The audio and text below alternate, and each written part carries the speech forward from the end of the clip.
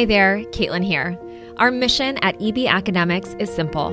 Help middle school ELA teachers take back their time outside of the classroom by providing them with engaging lessons, planning frameworks, and genuine support so that you can become the best version of yourself, both inside and outside of the classroom. So if you think you might be ready to try something new because you know you simply cannot continue the way that you have been, then I'd invite you to take a moment to check out the EB Teachers Club, the EB Writing Program, or the EB Grammar Program by visiting the links in the description of the podcast. We hope to continue to support you within one of our programs in the future. And in the meantime, we look forward to serving you right here on the podcast each week.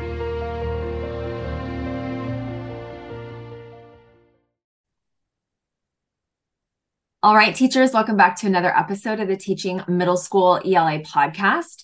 Today, we're going to be talking about helping your middle school students write more effective summaries. This is something that comes up often for our EB teachers in our EB teacher community, kind of asking like, how do you teach summary, or what should I do about summary? My students just go on and on, all this stuff, okay? So in today's episode, we're hoping to sweep you off your feet, pun intended, but not really. You'll get it in a second, with a fun and effective activity that's going to help your students tidy up their summaries. So in this activity that we'll walk you through, we'll show you how to literally sweep away details that aren't needed in a short summary so that students are no longer writing summaries with things like, well, then this happened, and then this happened, and then this happened, and then this happened, and then this thing happened, right? And it's like, oh my gosh. I even remember one of my fifth grade students, I won't say his name, but I'm just like, he was a student, and I'm like, oh my gosh, you're killing me. But after you model how to get rid of essential details in a summary, you will review the somebody wanted but so then kind of framework as a summary method so that your students can put their new skills into action. And when I talk about sweeping away details and tidying up their summaries, you'll see what we mean in a little bit with this fun activity. So, Jessica. And I just want to add in there that, yes, we're going to talk about it, but that somebody wanted but so then framework, I think so often that's used in like first, second, even third grade classrooms. And it's wonderful, right? I still think middle school students need it, right? We sometimes just go, okay, they're ready. Like, go write a summary. And they're like, wait, what? Huh? Like my own children still use that framework. And I'm like, bless you. Good. Like this is going to be writing more concise. Okay. So the big picture of this activity that you're going to do with your students, basically your students are going to read a very, very short story, and you're going to have them list out all the details, like every little thing that happened in the story. And then they're going to sort like which details are the most important and which should be included in the summary. So to prepare for this lesson, there is a tiny bit of prep work involved, but I think it's worth it. So before you introduce this activity to your students, you're going to need to make 3 signs, super simple, and you're going to label them essential, inessential, and unsure.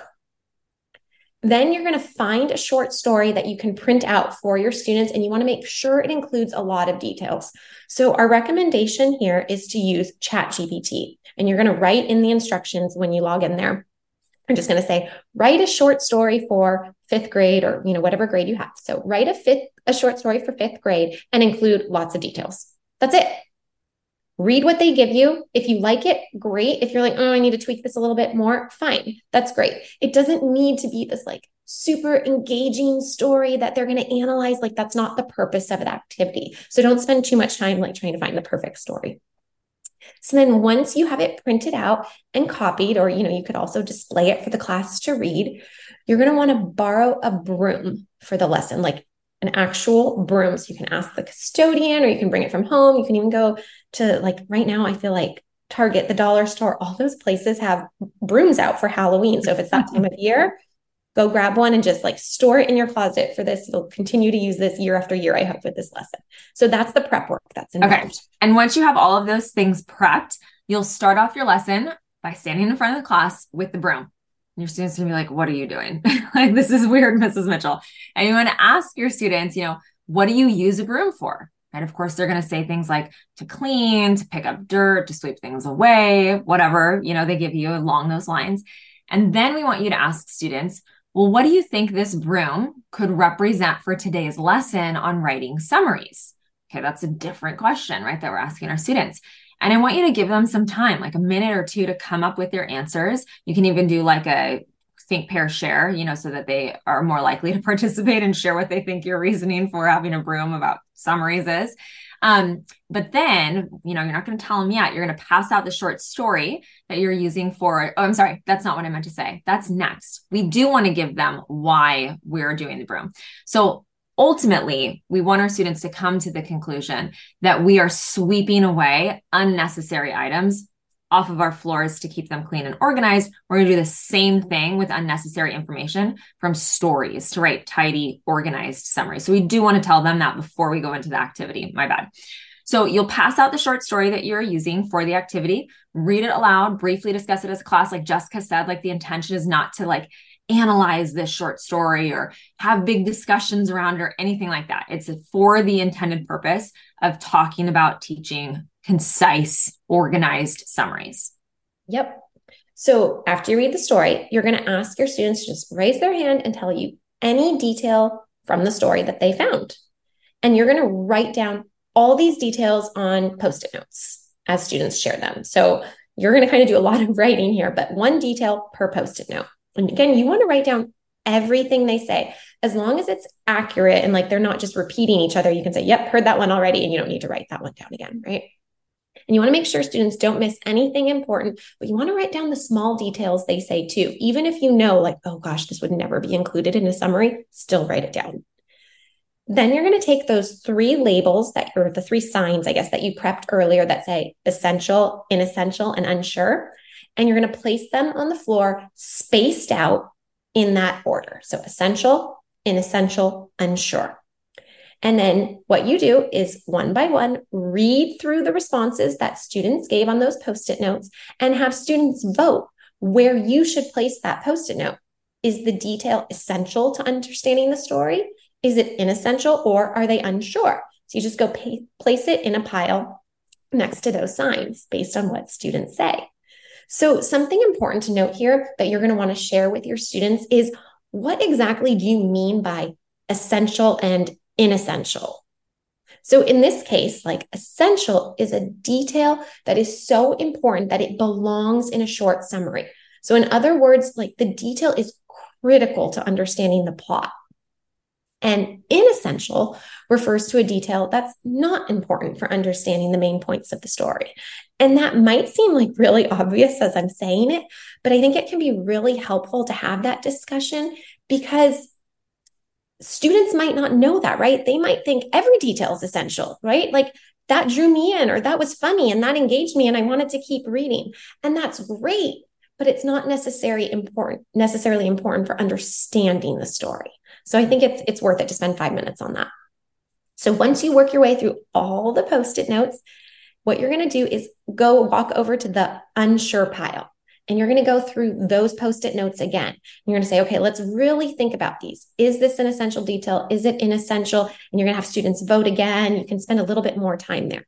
So now you're done, right? You should have nothing in the unsure pile, and then a bunch of stuff, hopefully, in the inessential pile and the essential pile. So now is the fun part. You get to ask for a student volunteer, or you can randomly pick one, to come actually sweep the floor. So you hand them the broom and you have them sweep away all the inessential sticky notes off the floor and move them into the recycling bin.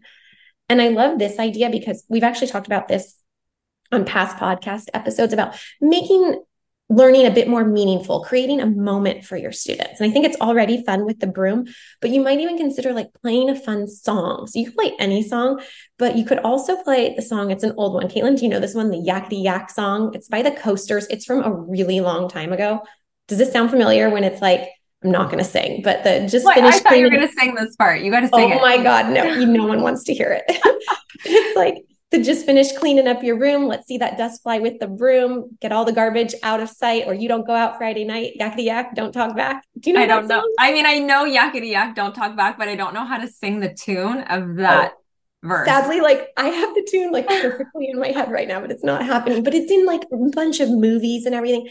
And it's just so like fun and lively. So if you're playing that while your student is sweeping away the information, it's going to be ingrained in students' mind. They're going to remember this lesson. They're probably going to start singing that song. So, be prepared for that or say, can we listen to it again? But it just makes it a much more meaningful lesson. And they're going to understand, like, okay, that's what I'm doing with summaries. I'm sweeping away the inessential information. Yeah, 100%. Speaking of songs and remembering them forever, I had one of my former students that I taught in fifth grade come babysit Will a couple of weeks ago. And she's Mhm. like, Mrs. Mitchell, for whatever reason, like whenever I think of you, I think of the preposition song from fifth grade. It's like a board about above across against among around or along around amid among after out except for deering down. You know the song what I'm I talking about? love it. And I love Yeah. that you sang it. Yeah. So my student was like, Mrs. Mitchell, I sing it to myself all the time when I'm in English class and we're doing anything with grammar. It's, you know what, Snout, side tangent. It's so good. Like Davey's teacher, she just taught them a song about subjects and predicates, and he came home singing it. And I emailed the teacher and I was like, I love it. Keep it coming. And she was like, oh, I'm so glad they found it fun. But like songs really do make an impact on our learning. And like there's just a bunch of examples right there. So please play that song when you do the Yes. summarizing activity. Yes, 100%. I mean, when a song comes on that you haven't heard in 20 years, you know every single word. Yep. And it transports you back in time. Like you're in Yes. that moment. Yeah. Totally. Okay, so now going back to the activity, now you will only have the essential pile left, right? And this is all of the information that can actually be used for a summary. So the next step in this activity is to have students actually write an SWBST like statement or summary or whatever, right? Mhm. So you want to write that on the board, SWBST, like give them this acronym. Do you pronounce it in a way? Like, do you say I SWBST? always just, I mean, you could, but I say SWBST. So you want to write that on the board for your students, right? And talk to them about all of the details that they have listed in the essential pile. And what you want to do now is you want to work together to fill in the different parts of the framework using that essential information that you have still on the post-it notes. So you're going to write down like, okay, well, who is somebody? What do they want? Et cetera. And you're going to go through each part of that somebody wanted, but so then. And then you have your like final summary with your students based on this activity that you did together. But what's great is that after you do this group activity, you then can decide, do you want students to read another Chat GPT created short story and now have them complete the SWBST method as independent practice. So you've done it as a class. Now they're using a new short story and they're, completing one on their own. But what's great is having students consistently use the SWBST method with any fictional text that they read throughout the year. It's really an excellent way for them to internalize the concept of writing effective summaries. I mean, if you think about it, if you write responses to literature with your students or they write, full-blown multi-paragraph essays in your class, if you follow the EBW approach, summary is a part of that framework. And so students do have to write summaries pretty much, we want them doing this on a consistent basis, but we don't want to spend a ton of time teaching our 7th and 8th graders how to write a summary, because at the end of the day, when they're writing their essay, what I really care about is your ability to find great evidence, is your ability to justify, create a claim, all of that stuff, right? But we want to equip them with this skill so they can move past this part of the essay into, the more meaty part of what we're doing.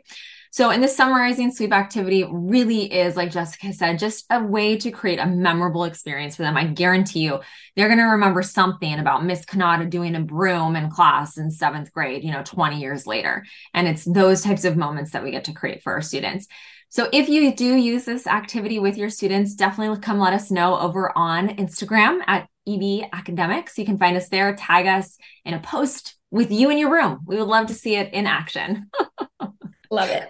All right, you guys, thank you so much for joining us today. Next week, we're kind of going to dive into as we get closer to Halloween, some more like Halloweeny stuff.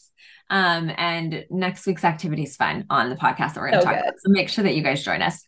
All right. Have a good rest of your week, everybody. And we'll see you next week on the podcast. Bye, everyone.